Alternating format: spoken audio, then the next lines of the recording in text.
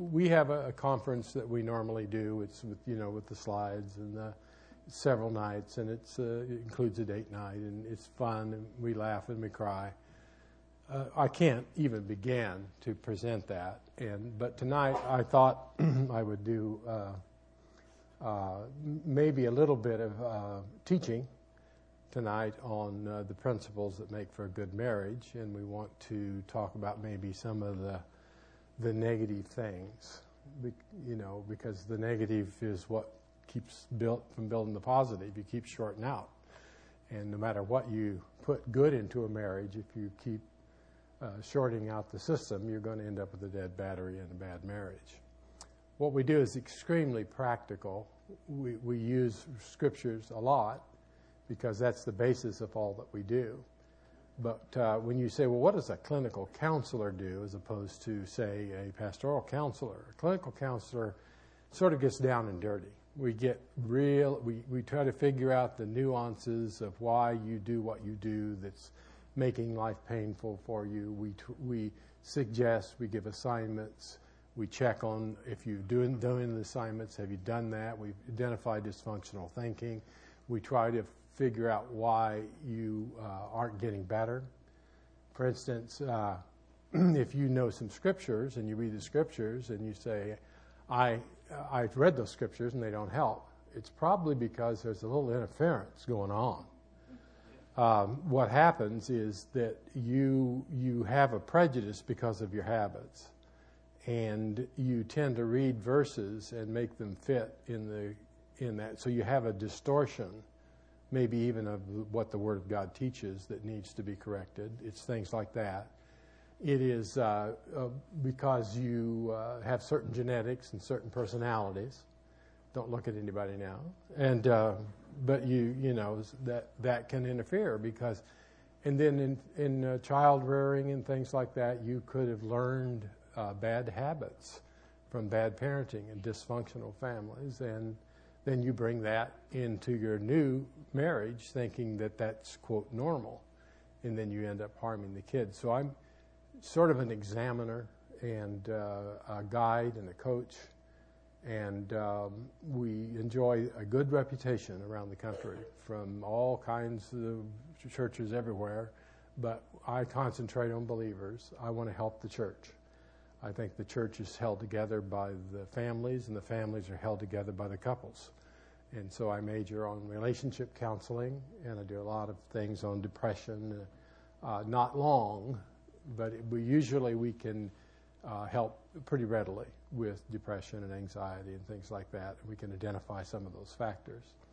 So it's real hard, to ask for help, but when you do, it's the hardest call I ever made as a grand poobah. You know what a grand poobah is? Oh, that's someone he's got so-called this big a church and that kind of thing. And it was a huge church, and but I was failing. And the hardest thing, I'd sent probably 150 couples and people that were really struggling with some rather troubling things to a Christian counselor that I got to know very well. And then I realized that I was at the point where I couldn't go on, and I had to pick up that phone. Boy, you talk about pain. After preaching to others that I myself was in drastic need of help. And when I picked up the phone, he said, hey, how are you? It's fine. I says, what you got for me? I said, a real weirdo. And I was trying to use that humor again, And I said, he's in pretty bad shape. He's a pastor. He's a friend of yours? Not really. I don't think I like him. And he said, well, what can I do? How can I help? And I said, Bill, it's me. And he said, I'll be right there. And the next thing I saw was him pulling in. I'm telling you, it thrilled me to know that there was a ministry out there of somebody that, okay, I'm here to help. I can help you. And I don't mean to be braggadocious about it, but if you have the right training, both biblically and in understanding a little bit how the mind works and how this depravity of ours is so desperately twisted, and if you spend some time studying human behavior, you can find out things that you don't readily know on the surface.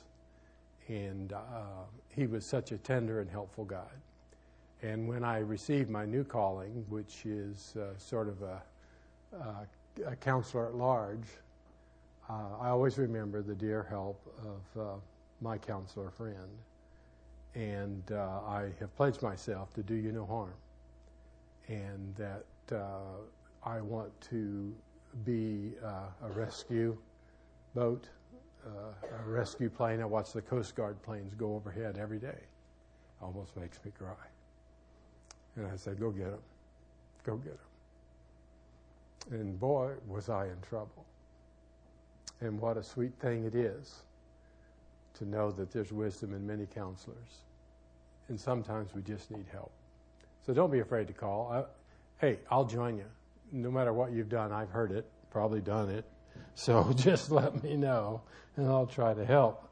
A woman's husband had been slipping in and out of a coma for several months, yet she stayed by his bedside every single day. Wow. One day he motioned for her to come nearer, and he sat by him and leaned over, and he whispered, eyes full of tears. He said, you know what, honey? What? You have been with me all through the bad times. When I got fired, you were there to support me. When my business failed, you were there. When I got shot, you were by my side. When we lost the house, you stayed right here. When my health started failing, you're still at my side. You know what? What, dear? She gently asked, smiling as her heart began to fill with warmth. I think you're bad luck.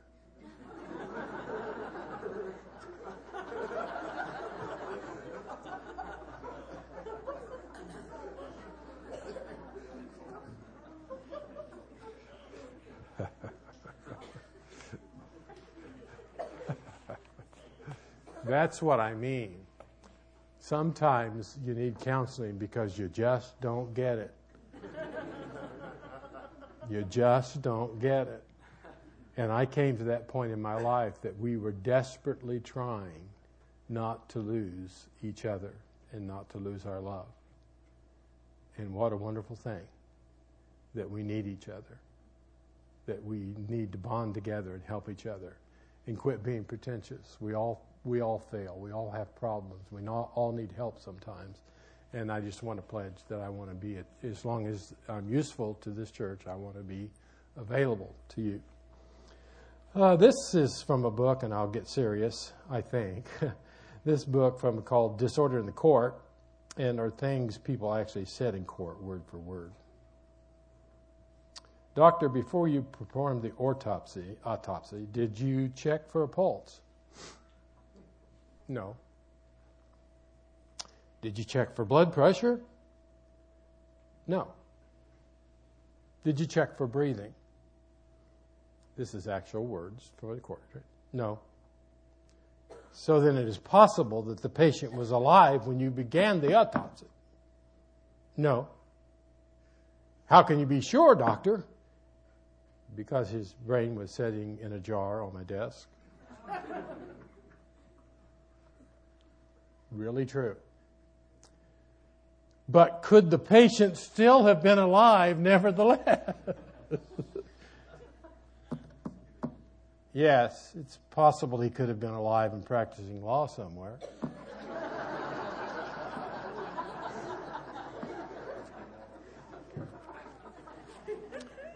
Another in my humorous examples, sometimes we just don't get it. And we need someone to explain it to us.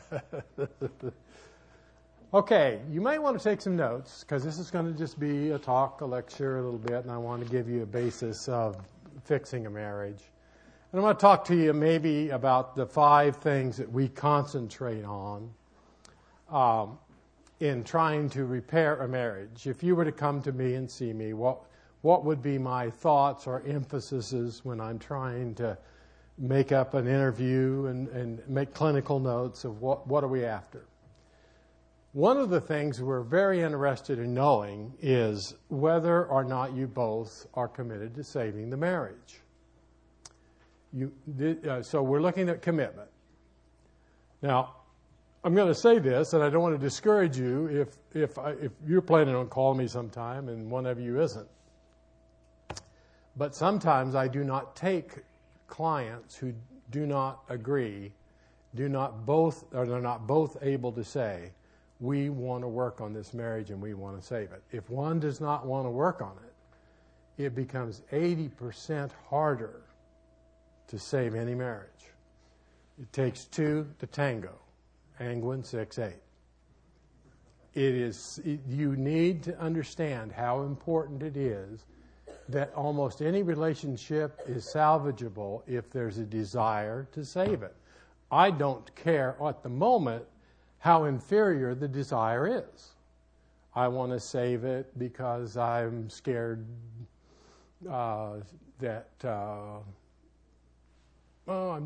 just scared to be alone. Okay, good reason. I want to save the marriage because I think my wife will kill me if I leave. All right, not as good a reason, but okay, we got it. All right, you want to make this marriage work, and you're willing to work on it. Now, I want you to think in 20%. 20% of the way to being okay. 40%, 60%, 80%, and 100%. You are 20% on your way to making your marriage work if you simply want to. What's a great motive for wanting to save it? A great motive would be that God brought us together, and whatever God put together, we don't want it to be torn asunder. I had a preacher come to my office. He's a big guy. I wished I had a gun when he walked in. And well, I'm a sinner. And so I said, hey, how are you? Fine. And she came in. Plop. And there he was. And he's leaning forward like, can I talk now? And I said, okay, what's wrong? I just jumped right into it. He stood up and he hitched up his pants. I wrote an article on this for the BBF. And he says, the problem is we hate each other. I looked over at the wife, and the wife's going.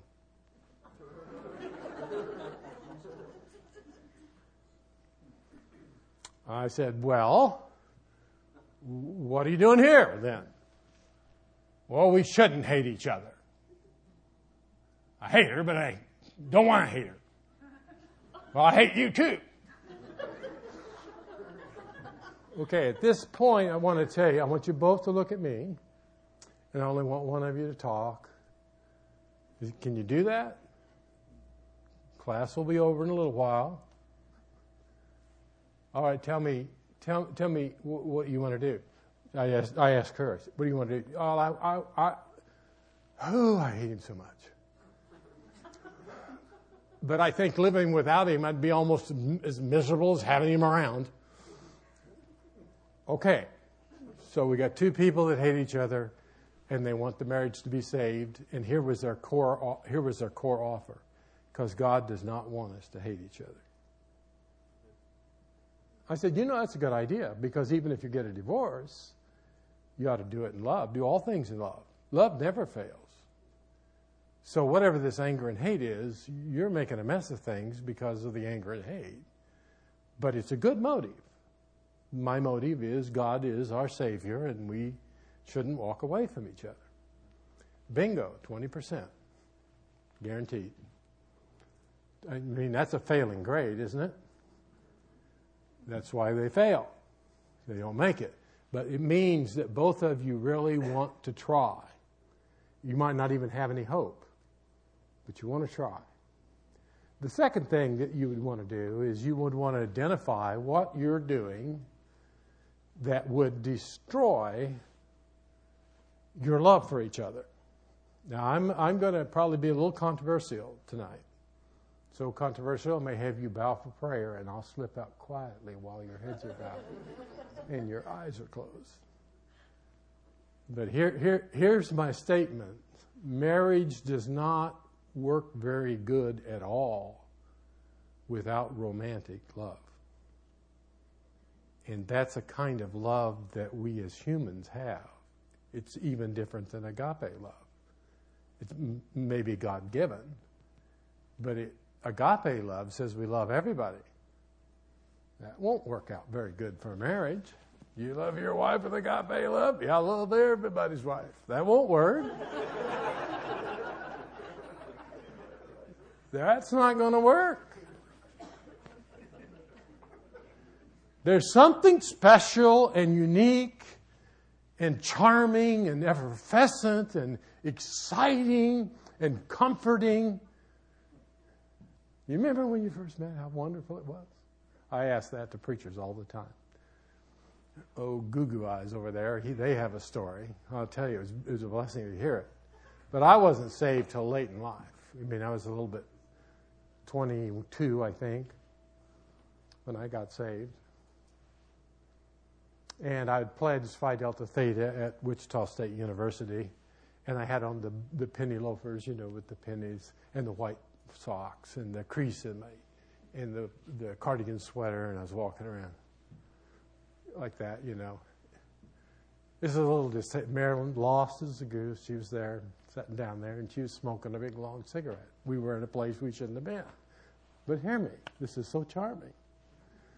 And I saw her, and I said, I bet she'd like to dance with someone like me.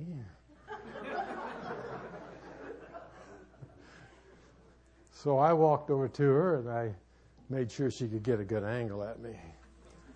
And I said, would you like to dance? She took a big old drag.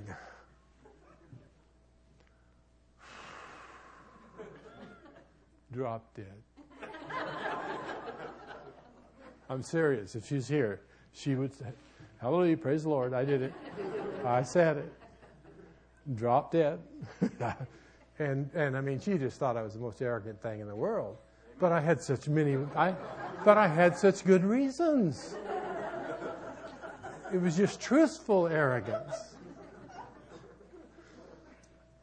Anyway, something happened that was different than everything else. No matter what we were, how lost we were, God was not in our bodies. He loved us. We were not serving God. But every time I would see her, my eyes would just light up. I was careful if she lit up, because I'd get more smoke in my face. We were stormy, we fought, but we just couldn't stand being away from each other. We fell in love. What we said is, we can't imagine life without each other. Bingo. And it wasn't, I couldn't. I left because I wanted a career in California, and I left to go to California. And I cried with my drummer friend from Wichita to Kansas City and never stopped crying. Wuss, get over it. Come on. It's only a woman. You know where we're going? California! Get a life, man!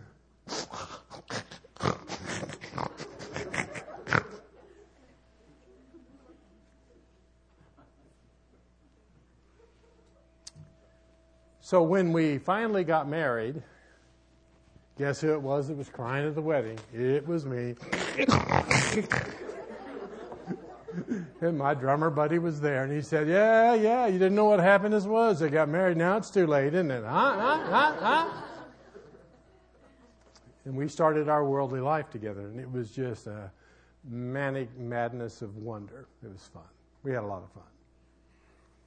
But we had this void. You know what I'm talking about. That void that most of you would say God has filled. But here's my point. It is a magic that happens because of our genetics, how we're born, we fall in love. This love thing, it's from God. God is love. But it's different in agape love in that all of you are out, she's in. She's in this unique place in my life, and the reason I was crying all the way to Kansas City is I can't stand living without her.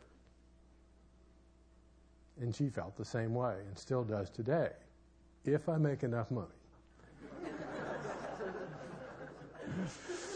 I was going to bring a band, play alone, microphone, saxophone, just try to, show me the checkbook. Did you like it? I thought it was good. Yeah. All right. So if you're falling out of love, here's the second part of this. If you're falling out of love, you're in danger of the marriage not making it.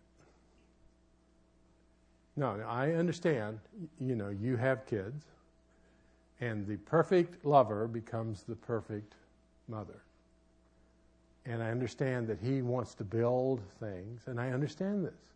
So you want to go out and create something in your work, and you want to climb and be all you can be, and we are creative, and women are relational, and we are conflict-oriented. We almost hope there will be a war.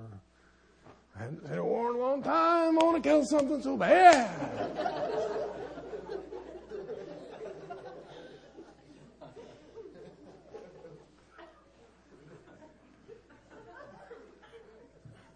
Men and their toys. Men and their toys. I'm going to tell you, if somebody's breaking into your house, you're going to be glad they have toys. I'm going to be glad. You will be glad. Men are sort of made to step in front of women and say, leave her alone. And we will do it in a New York minute, even to women we don't know. It's just an instinct that does that. Women jump out there, boys, don't fight. I'm defending you. Will you get in the house?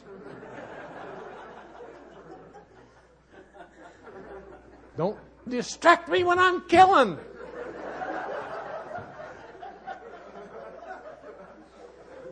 What's wrong with these women? It's not a good idea.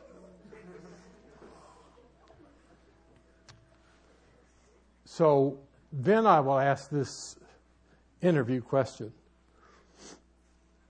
I sometimes, and most times, actually see them alone. Why are you unhappy in the marriage? You guys, speaking in tongues, Chinese, it's coming out, man. It is coming out.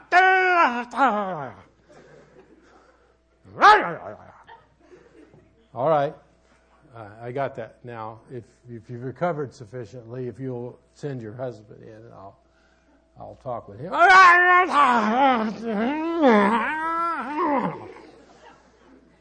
Couple of mad dogs. So then I realized that they've done something here. All of the love that they built in as they got to know each other, all the dating and the niceties. Do you remember when your husband actually listened to you? You know what I'm saying? He was one, oh yeah, how you doing? And he wanted to talk. Do you remember when she did like football? And you discovered later she didn't like football at all. She lied. But she got you. So we tend to adapt to say, I know what she would like. I know what he would like. And we tend to want to do things that make the other person happy. And it builds this wonderful account in our heart, which makes us love each other. Because even when we occasionally hurt each other, it was so wonderful that it didn't cost that much. But you lost a little, but not. We have a mammoth amount of love. We love each other so much. What happens is that if you keep destroying what you were building, you're going to run out of building supplies. You're going to run that account so low that you're going to close the bank. And then your spouse is going to come and do something for you, and you're going to say, no thanks. You're not going to trust her or him you're going to have difficulty coming home. You'll be driving to work and you'll say, you know what, I never in my life ever thought I'd come to this point. But maybe we're not going to make it. So what I think clinically I like to do is I like to form a list of everything that both of you do that hurts each other. This is where we go from 8.5 by 11 to 8.5 by 365. It's a long page. And you begin to see exactly what it is that has got them to that point. The reason I do that is I want to know if they're willing to be honest and open about what they don't like about their spouse. Do you know how amazing it is to me? You don't like that? They look? Never did. Really? Well, who do you think you are? Richard, I don't like that either. Oh. So then she snaps at you and tells you off real quick. You're right, I do. I don't tell him off if he doesn't need it. Really. But your husband said, I just hate that. But you keep doing it. So your love gets lower and lower and lower and lower and lower. And then it's different in women as it is in men. Men will tend to, they'll stomp out because they want to threaten you. Oh, I'm leaving it. And nobody talks to me that way. I'm out of here. Gets in their truck, fires it up, and squeals the tires. He left me. But he's just driving around the block. That's all he's doing. Then when he comes back, he knocks on his own house's door. Because he knows once you bolt like that she's locking the door. You ain't getting in. Women will generally, they will do more to try to save the marriage and go further. We will try to get them to comply with what we want them to do in a very bad way that costs us love. So what a woman will do is she will say, I want to save the marriage. I want to make it work. God wants us together. They're more relational. Remember, we're more conflict-oriented. And you don't like to see me. I got it.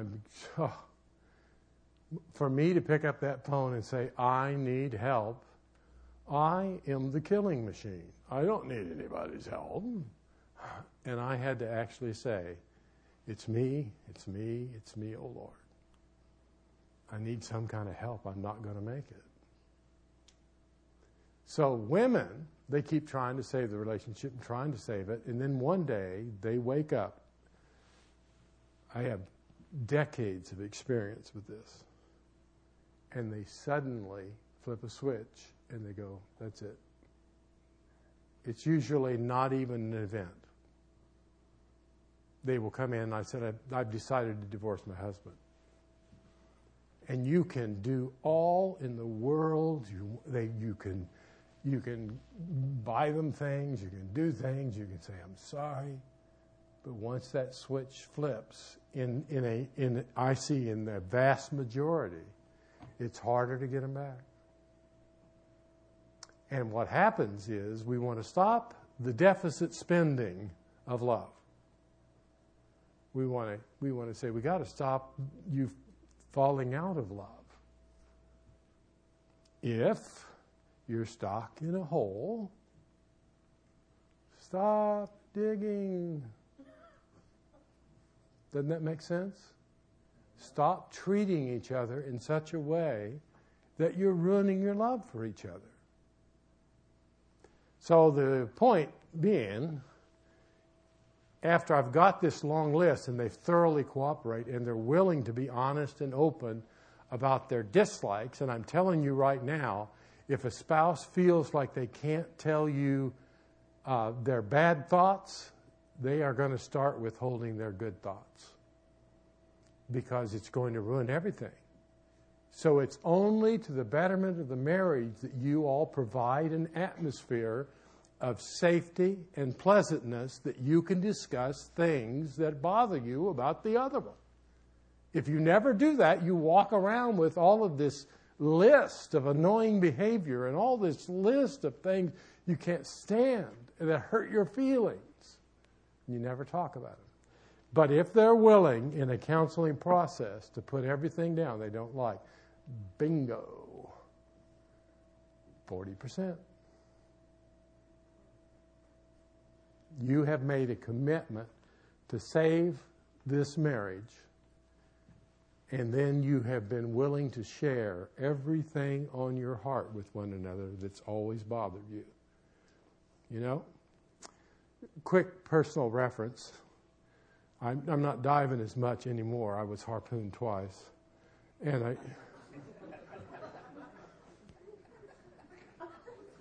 I can't figure out what makes people laugh in this place. The weirdest people. The last thing I heard was whale hole or something like that, you know. But I'm that, Rick, you just wiped that big grin off your face back there. Now, come on, you can do it, son. Just put your head down. So I'm diving, spearing. Marilyn says I don't like to spear when you kill things. It scares me, but I don't want to miss this dive. It's incredible. I'm going. My son went. We were down there, and he was rich, good spear fisherman, just a kid, and he shot hogfish, which is like lobster. And we were down in far from 60 miles from help. And I saw Rich going for the shot fish with his hand and a big barracuda just above the struggling fish. You can't talk. You just make noise. I can't do it. And I took my gun and I just stretched it out. And I just put that gun over the fish in his hand. And he turned around and he saw that and he retracted. So I said, I'm going to get the fish. So I swam up to that fish and I said, I'm a killer. No, I didn't. But I went and I got the fish thinking I can handle this, and put the fish on my own stringer on my belt. So now I'm not this way, I'm this way. You got that? So that's where I got harpooned. But I'm going along, and that barracuda was right above me. And so I went like this, which is our family signal: go back, boat, get to the boat, go to the boat, boat. And Rich went, oh! And as he did that, that barracuda swept under me and bit the fish, 3 or 4 that I have on the stringer, just tore them up. But flesh went everywhere. And Rich thought that he had got me, you know. And so I'm sitting here going, my goodness, but I just grabbed the belt and I dropped it, and it drops everything, the fish and the whole thing. And I went, ah! And I pointed to the boat, because you can see the boat in the clear water. He went down with his mom, and they just started going away from the scene of the brutal murder. And but I thought they were going. I pointed up, but they were just going right off the shelf and a slope into 600 feet of water. And you know, at a certain depth, you're going to get in serious trouble. So they were going down, and my job was trying to. At this point, I'm sucking major air. Believe me, if a barracuda tore up fish right around your stomach, you'd be breathing, you know, like that. So I didn't have a lot of air in my tank, but there goes my family. There goes my family into the abyss. I kicked and kicked and kicked and screamed and sucked air, and I was trying to just reach the tip of their fins. They were panicking. They were going deeper and deeper, and we got down to almost 100 feet. I was screaming to God, help me. And I don't know what it was, but Rich spun around and looked. And I pointed. And so they both saw it, and they started up to the boat, and I had no air at 90 feet. Not a problem. And I'm here, aren't I? I made it. But the point is, here's my point. This is pretty dramatic, but I want you to get the point. As a counselor, that's what makes me almost feel that same feeling. I'm trying to get you to the surface. I'm trying to get you some oxygen. And you just keep going deeper and deeper and deeper and deeper into mistreating each other. And I'm out of air. I don't have anything else. If you're not going to do the work, you're not going to have the marriage. Do the work. Stop doing some things. So at that point, we have a list of things that are not Christian, obviously. If you bite and devour one another, you will be consumed with one another. That's a simple truth. So what I got to get you to do is never, ever, ever, ever, never mistreat your spouse. Both of you. You don't lecture your spouse. You don't talk disrespectfully to your spouse. You don't do that. We're not even permitted to do that to one another here in this church. Don't you think we ought to be able to treat our spouses at least as good as we treat the people in church? I can just see us all walking around this charming, effervescent, humorous place. You walking up, I'll give you a word or two. I'm sick and tired of you coming in here and taking my pew. Onward, Christian soldiers. We wouldn't do that. Why? I don't like you. I don't like you. I never liked your mother. I hate your mother. And yeah, ring. Hello. Don't tell me you can't do it, because you can instantly do it when the phone rings. You don't want to do it. You want to hurt each other. You want to win. You want the other person to lose so you can win. We are never going to get to the good stuff if we don't get some victory over the bad stuff. That's where we fight the devil. Okay, 40%. We're working on it. Did you have any angry outbursts today? Yes, but I went outside and I kicked the dog. Hey, progress.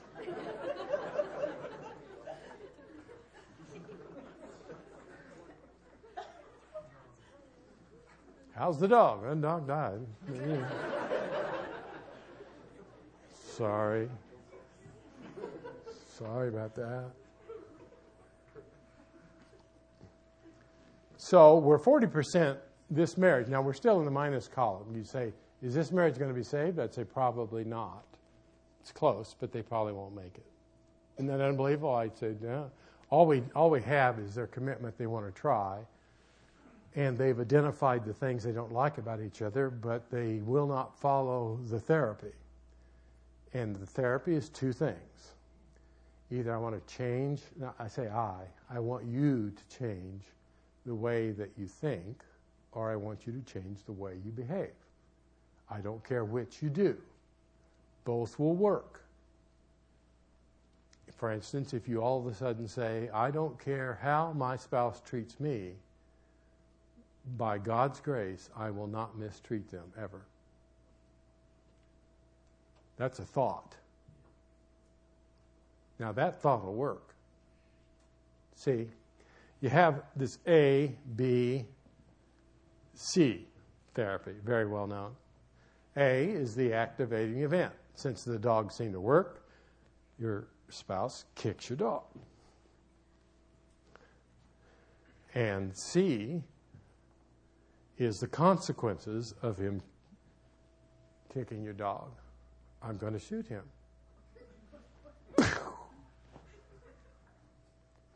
he made me do it.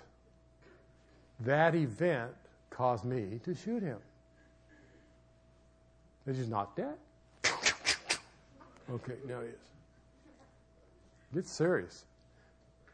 Now, what we as therapists would believe, and I think God's Word would support, is it's not the activating event, A, that causes the bad behavior, which is much more serious than whatever happened.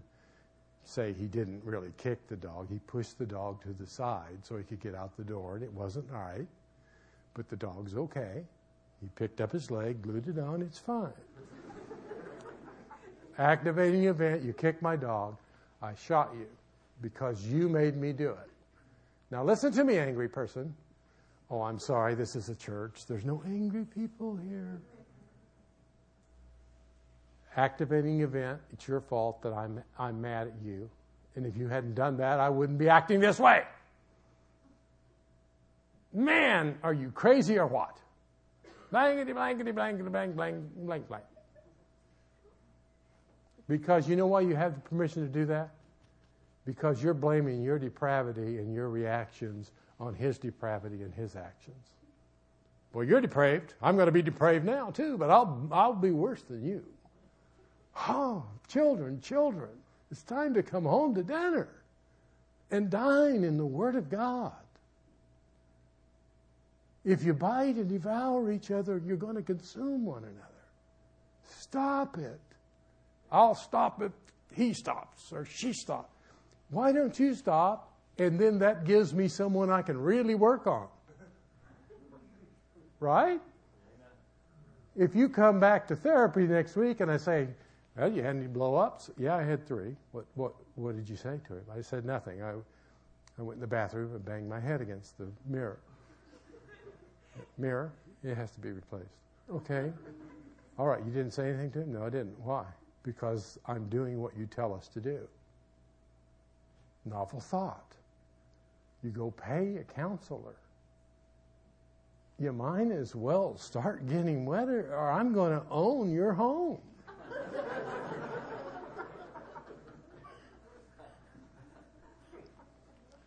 Here's what we believe as a cognitive behavioral therapist, which is what I am. It's not A, it's B that caused you to shoot your husband. B, there's the activating event. The dog has been kicked. He should die, is what you believed. And you, being so godlike, because vengeance is God, and you've decided that you know the appropriate punishment for a dog kicker, you have now killed your husband because it's his fault. What a justification process you went through. How about if you believe something else? My husband has done something that infuriates me, and I do not want to make it worse by doing something that's worse. This has to stop, but it shouldn't stop by me using my anger in an inappropriate way. The minute that you know you're really angry, it's the minute you're in danger. You hear a lot in Scripture. Is it wrong for us to be angry? Be angry and sin not? Just let me give you by permission, not by command of God. Yes. You weren't expecting that, were you? Here's what I'm going to say, why I said yes. I know we think that, we really know the Word. We know that we can be angry and without sin. But 90% of us, when we get angry, we do sin. That's right. God can get angry and not sin. He knows who to punish, when to punish them, the extent of the punishment, and He knows how to forgive them, and He's willing to forgive them, and He loves them, and He's never going to stop loving them. Did you have all of that in mind? Oh, he deserves to die, but I love him. I'm always going to love him. And I want him to get right. And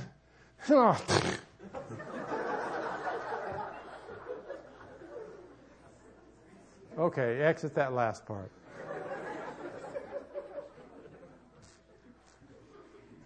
Except to say this, that if you do not process your anger into something constructive, you will turn it on yourself if you don't turn it on him and you stuff it.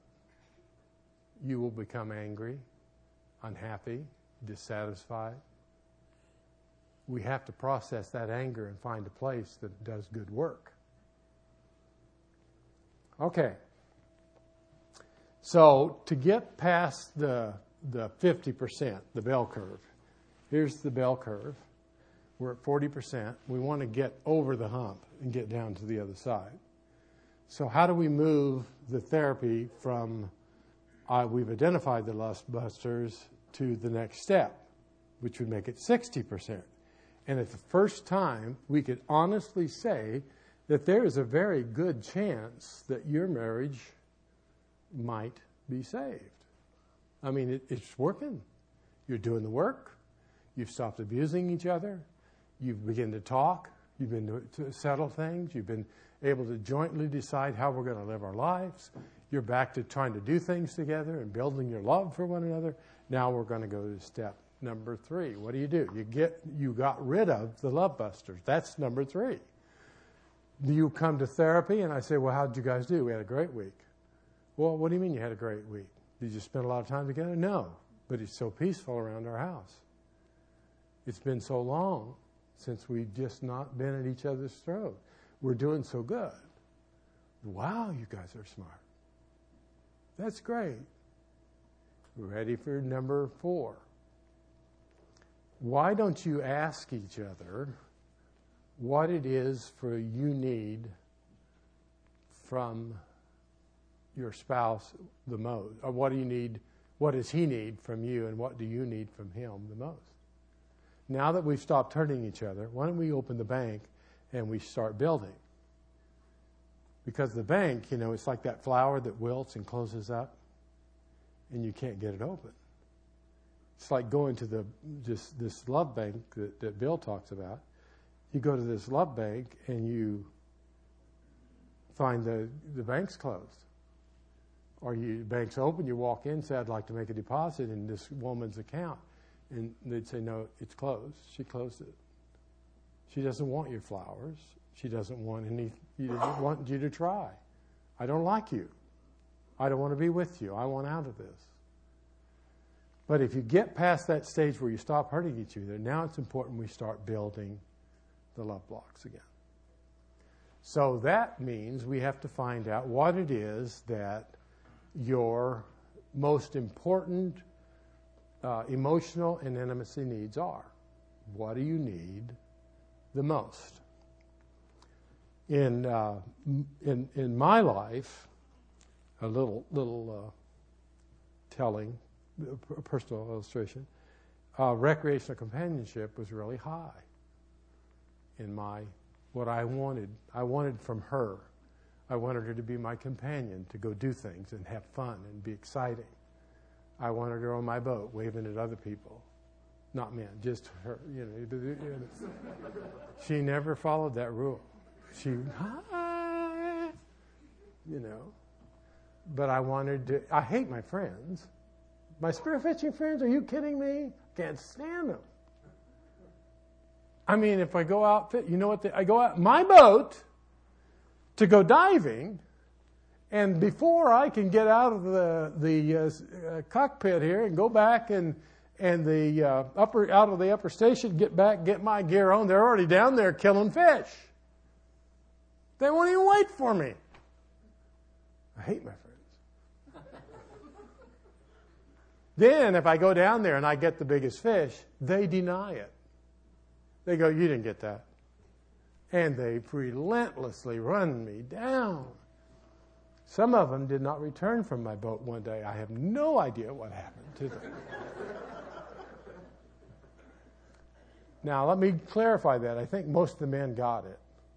If any of my 5 friends that 20 years I've been through storms with and deep water experiences.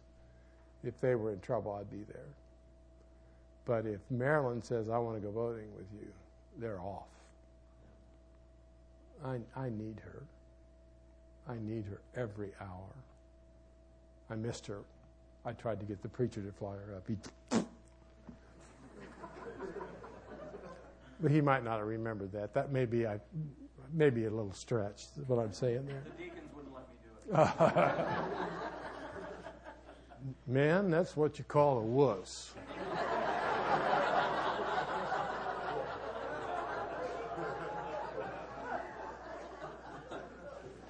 I'm sorry. If I had my spear gun, I'd nail you in the forehead right there. When she's on my boat, it just brings me alive.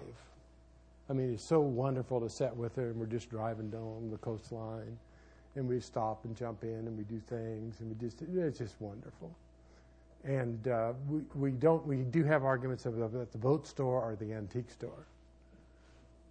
And we both have attitudes when we go to the other one. Oh boy, the antique store. Oh la la la, I can't wait. I'm going in. Oh, this is so much fun. Richard, shut up. No, we don't. She doesn't. She would not say that.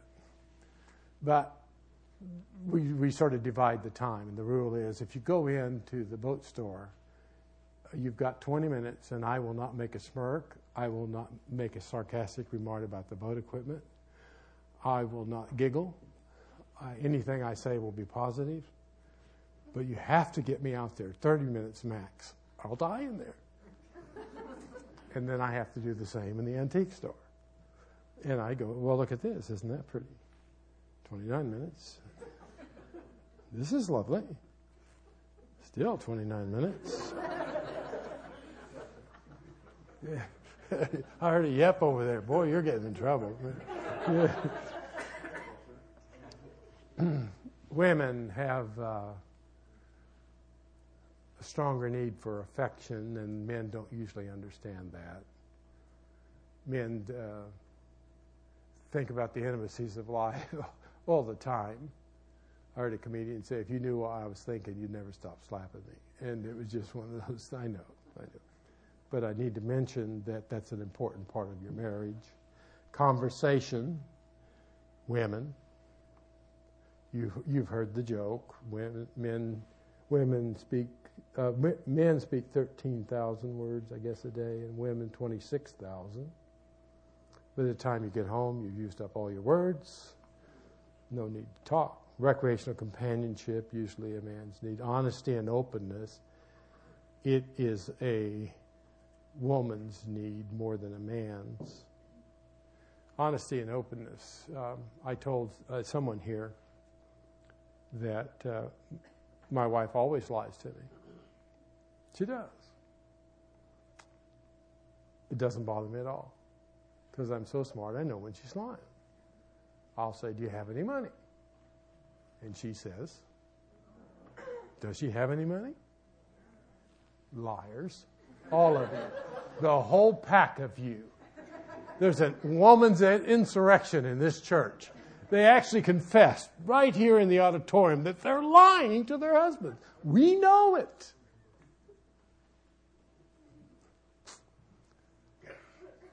Hey, do I look like I've lost some weight? Oh, yes, you look great. Liar.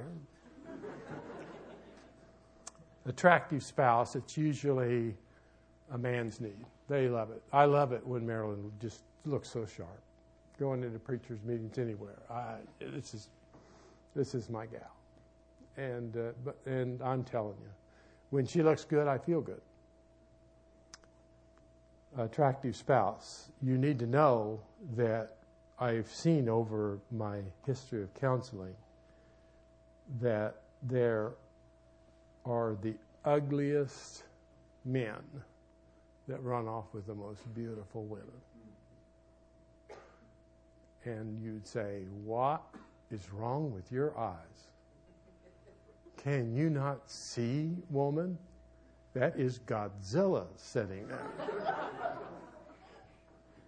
That is not an identifiable beast. I just love him. Why?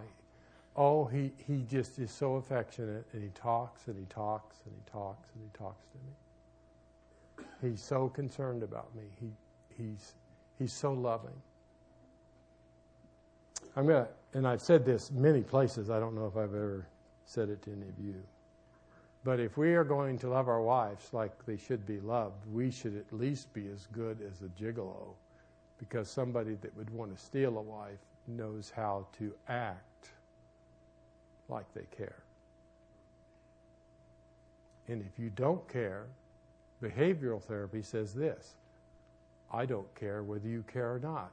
You treat your wife right long enough, and women, if you treat your husband right long enough, it will become a habit. You'll get used to it. By obedience to the love of God that teaches us that we ought to love one another supremely, if you practice what you don't like long enough, just like that cigarette, one day you'll take a breath and you'll say, I'm not quitting this, I love this. Only it'll be the right thing instead of the wrong thing. Domestic support, financial support, family commitment, admiration. Admiration is the man's probably most strongest emotional needs. And if you think that's wrong, when you get out of here and you start to go home, it wouldn't surprise me. Your big, handsome, strong husband looks at you and goes, you know, when Richard talked about that admiration thing, I don't need that. I don't need that at all. He's lying. It makes him feel weak to admit it. I'm telling you, when the Super Bowl comes on, it's over. Next year. Some big game comes on, and it's 30 seconds to go. I want you to sit down and watch your husband watching the game. Don't watch the players. And the cheering, just watch it. And it's 30 seconds to go, and there goes that scat back, running down there just like crazy. The clock has expired. It's the Hail Mary, and somehow he climbs about 6 feet up in the air, and he grabs that ball, and he gets hit and almost crushed, and he comes down with that ball in his hand, and the stadium goes wild. What happens to the guy who caught the ball? That's who I want you to watch. Oh, God. And the tears coming down his eyes. And the people are, you know what he's doing? Oh, what a glorious moment. I was the hero of the game. Why do you think guys put their lives on the line? So there can be in America. There's a part of them that wants to come back and say, I did it. And boy, don't miss walking up in the airport and just say, let me shake your hand, buddy. Thank you. When you see someone in uniform, thank you for your service. They're dying out there. And what takes those young bucks and gets them excited and throws them out there is they just want someone to recognize, I'm trying to do the right thing. I've seen grown men cry bitterly. I just want you to like me. Okay, I'm a dunce and I forget and I don't do. I'm desperate that you find a reason to put your arms around me and tell me that I'm great. I did something good. I spoke at Maranatha, 2,500 in attendance at the graduation. And it was back when Dr. Cedarholm was the thing, and I had to wear the dress. Whew. And then, of course, they wouldn't let you wear a colored shirt there. You had to have a white shirt on, but I had to wear a dress. It seemed complicated to me. Yeah. I said, no heels, right? No. Stilettos? No, I'm not going to do that. So anyway, unlike you've seen me, I'm not a good preacher, and I told you that, so it's your fault. I go right to sea. And but somehow it really was a good sermon. I lost it in God. I just lost it. And I was immensely enjoying myself. It was God. I felt God all over me. And there was cheering, and there was, I think, 27 people at a graduation in college that they had him step forward and made a commitment to Christ. And when I was done, Dr. Cedarholm came up and he slapped me on the back. He said, "That's what we're looking for right there. That's what we're looking for." And I said, "Oh, thank you." And I just was so, it wasn't pride. I was where God needed me, and I stood up to David or whatever it was. But all of a sudden, oh, Lord, forgive my lust. This beautiful green-eyed woman was pushing people aside, and she was making her way down the aisle. And she said, "Richard," and she jumped in my arms. I don't know if it's appropriate. I don't care. It was my beautiful wife, and she held me, and she said, "I am so proud of you." Woo!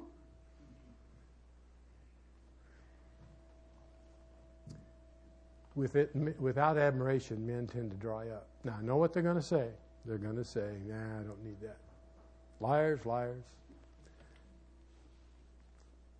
Okay, you get it?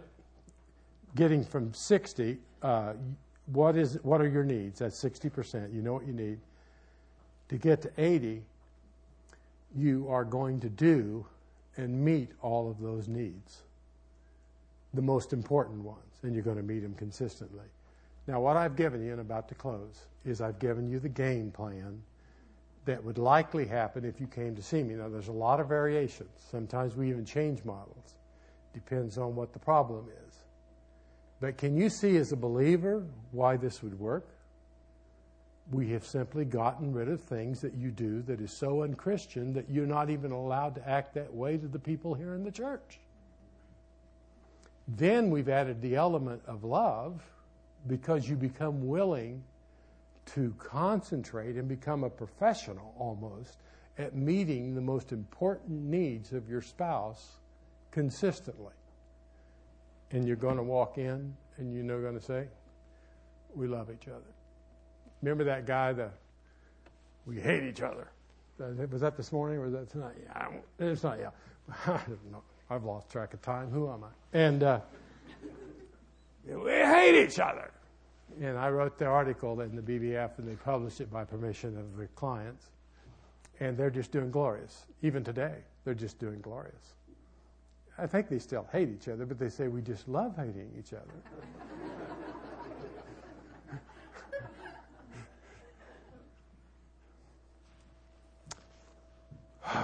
Well, I did some genealogy on my family. And when I found out my immigrating family that came in 1842, 58 days on a wooden boat from Cornwall, England to America, they were saved, born-again Methodist. And I noticed in the obituaries that I found that they both died the same day. Now, you know what I was thinking back 1842, the plague, it wasn't an auto accident. I mean, what was it that could have happened that they both died in the same day? I have such a jewel in my hand. I have had such a rich life. I pray I live to be 300, but no. And a researcher called me and she said, "I think I have something for you. I don't want to tell you. I'm just going to send it to you." And what she sent me was an article from the Galena Daily Gazette, February 1st, 1882, the day that my immigrating family passed away, whose name was Richard Angwin. And I saw the big tombstone, big monument. That almost stopped my heart. I'm walking around looking like I know they're buried here somewhere, and I looked at that monument and it said, Richard Angwin. It's a killer. I'm telling you, you got to get a hold of yourself. Death never claims a victim without causing sorrow to some heart. but it ought can rob such a visitation of its setting, of its sting. It is the picture of two old people who have journeyed hand in hand for many years, laying down life's burdens and entering into rest together. Such was the lot of Mr. and Mrs. Richard Angwin, two worthy residents of Galena. Sunday morning, he died at his home on Adams Street. I visited there after a brief illness, and 12 hours later, his faithful wife breathed her last. She was 84 years of age, and he was 81, and for 63 years, they had lived together. They were members of the Methodist Episcopal Church. I'm sorry, the Baptist Episcopal Church. That's better. Throughout their life, they were most worthy people. Their lives were spent in doing good, and none knew them that did not love and honor them. In her last hours, Mrs. Angwin was visited by her pastor, to whom she said, "My partner is gone." And he knew that she wished to follow. You know what divorce is? It's a forever funeral. You know what death is to Christians? It's together forever. I've heard so many people, some of you saying, I want to see this through. I want us to go hand in hand. I want us to be there. Rarely would that ever happen. What a treasure that I carry. What an inspiration. Make it happen. And live in God's will. You need this first motivation. I want to make this marriage work.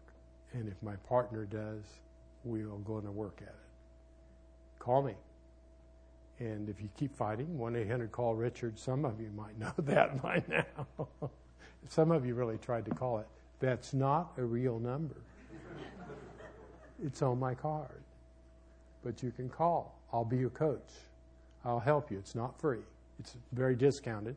Sometimes we can help when we can. Can I have you bow your heads for prayer, please? Pastor, if you'll come, and I'll let you handle whatever God is on your heart. I know that some people might be thinking about the relationship and how to make it better. And thank you for the honor of being here.